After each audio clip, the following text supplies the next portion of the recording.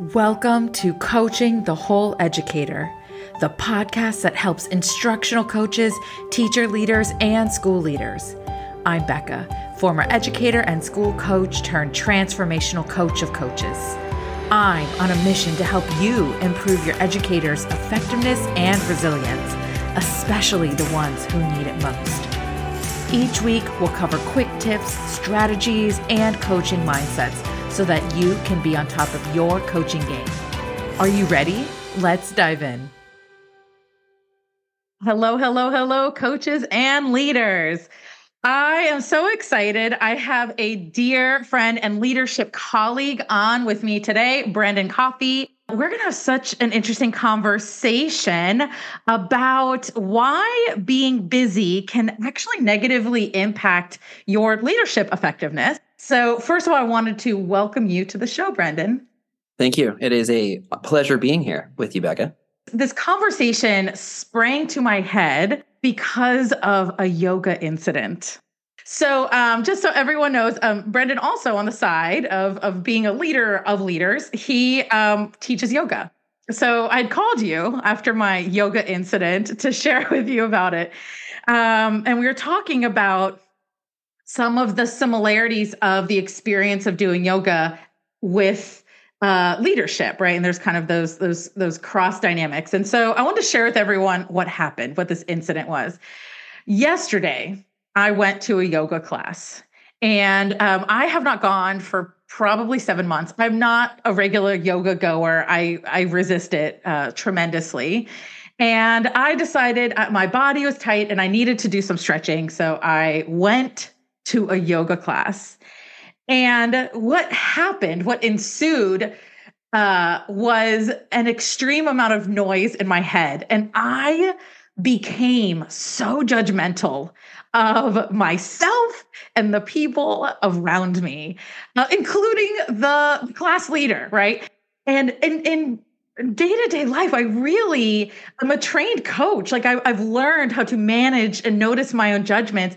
But for some reason in yoga, it's like throwing kerosene on my teeny tiny flicker of a fire. That's usually the amount of judgments I have. It was like a bonfire of judgments. And anyone that was in my line of sight got judged. Everyone, including myself, which was the main event of judgment was myself. And it just was so wild being in my head during that entire very uncomfortable hour. And so I wanted to talk with you about why that happens in yoga. I'm not trying to share with any of the listeners that you too should do yoga. But what it actually has to do with leadership, my experience.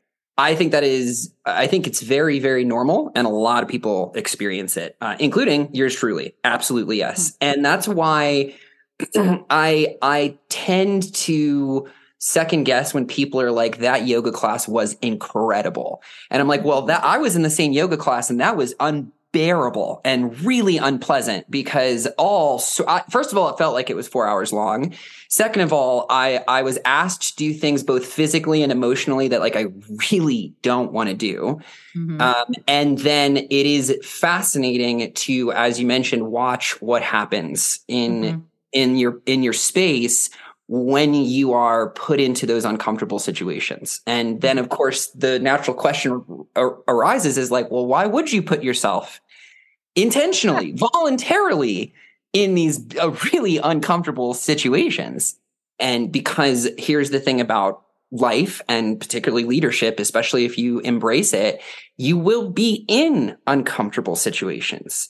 You will be forced into them unexpectedly, right? And I think that I find yoga to be a little bit of the rehearsal to know the way that we react and to begin to strengthen that endurance muscle so that we can recognize in different contexts when it's happening and maybe begin to try and lean into some of those same muscles that we've built in yoga. So that's why most people say like yoga is a practice rather than like a hobby, right? Because hobbies are usually enjoyable. Right. And again, that's why it's a practice. You'll never like be able to check the box and say like, well, and that's the last time I ever judged myself or anybody else. the thing that yoga symbolized for me yesterday, right? I had to get quiet. I had to sit with my thoughts. So one was the noticing. I'm a very busy person, as I imagine all of the people listening to this podcast are very busy people. So stopping for an entire hour, a very quiet hour, and being with my thoughts is not a typical thing that I do. So here I am being with my thoughts. And it something you said yesterday, but like it's rehearsal for being with discomfort. And it made me think about like leadership, right? Like I go into schools, all different schools in all different states and internationally, and work with lots of different coaches and leaders around the world. And I was like, why does what happened yesterday not happen to me in those meetings? And I think part of it is I'm good at what I do. And I'm not trying to brag. I just think like I don't actually experience that level of discomfort when I'm working because I'm decent at what I do, right?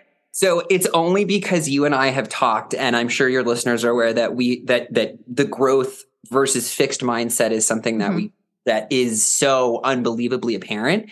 The first couple of times you were in those rooms, even though years later now you're super comfortable and you're super confident and you know what to expect, right? The first couple of times you're in those rooms, right? That was probably very uncomfortable for you. Right? And so it's that exact same space where you recognize like, I'm not good at this, or this is outside of my comfort zone. And it is the willingness to, exactly like what you're saying, is to stay in that discomfort until it becomes comfortable. Yeah. And I'm realizing again, like years ago when I would start with a lot of these schools, like I'm sure I felt discomfort back then. So there's a couple of things I want to share about what you just said. One was before my yoga class yesterday, I wanted to suddenly do the dishes, mop the floors, do my laundry. I was like, look at all this I could do instead of going to yoga. I had it mapped out. And then I was like, nope. You're going to do this, Becca. You're going to go to yoga class. And I knew it was going to be uncomfortable, right? The level of discomfort, I don't think I was ready for, but I knew it was going to be uncomfortable. It's all of the backup stuff that you can obsess over because that space is not where you want to be. It's uncomfortable, right? So this is, and again, none of this is bad. I find it fascinating to just try and begin to map it out so that, you can start to find parallels between that and how you show up as a leader, how you show up as a family member, as a friend, as a community member, and recognize for both good and opportunity, what that might mean for you. Right. And I just think about the opportunity that creating that space in our very busy lives could provide for leaders, like things like finding creative solutions to problems you haven't been able to solve all school year, or having compassion for the person that was driving you nuts all year. We could definitely wander into the concept of like organizational mindfulness and how mindfulness can or cannot be actually integrated with part of a culture rather than just done on an individual level. And sometimes how, even if you're trying to cultivate mindfulness in your own space, how the different organizations and social groups and other, that type of thing interact with that. But that's probably another podcast. Yes. And it's interesting. You brought up, I was thinking about the word mindfulness. Mindfulness in education has become this very interesting word. And in some ways it can be divisive. It's become, some people are like, yes, totally bought into mindfulness. Yes, I love it. It is, so teachers bring it into their classrooms. And some folks are like, absolutely not. And I see them glaze over the moment someone says mindfulness. It's become this like, fluffy thing for some folks where it's like, is it like touchy feely and a waste of time because we're not getting stuff done. And so I actually steer away from the term mindfulness, even though that's exactly what you and I are talking about, right? I just don't use that term because I think it's misunderstood. I think it's the exact same thing in the corporate world, right? In the sense that, like, I think that it has been a very grudging journey for even the most analytical minds to recognize that there is something to it. It feels fluffy. It feels like, like a waste of time. But I think that just like with anything else, both ends of the spectrum are arguably wrong. I think most of the more mature organizations that I've worked with, it's somewhere in the middle, and it's finding where it belongs and where, and just like any other ingredient in a recipe, how much of it is right for this circumstance. Yeah. So I am actually curious what organizational mindfulness is. I think that some of the more mature organizations that I've seen have that impulse to be like, oh my goodness, we're going through a recession, or there's a recession on the horizon, right? Okay, well, I can just go with my autopilot and overcorrect or make some really, or I can, oh my goodness, are you ready? I can sit with this discomfort. Right? Like, it is not pleasant to consider a downturn in the economy. It's not pleasant to consider being laid off. It's not pleasant to consider any of these things.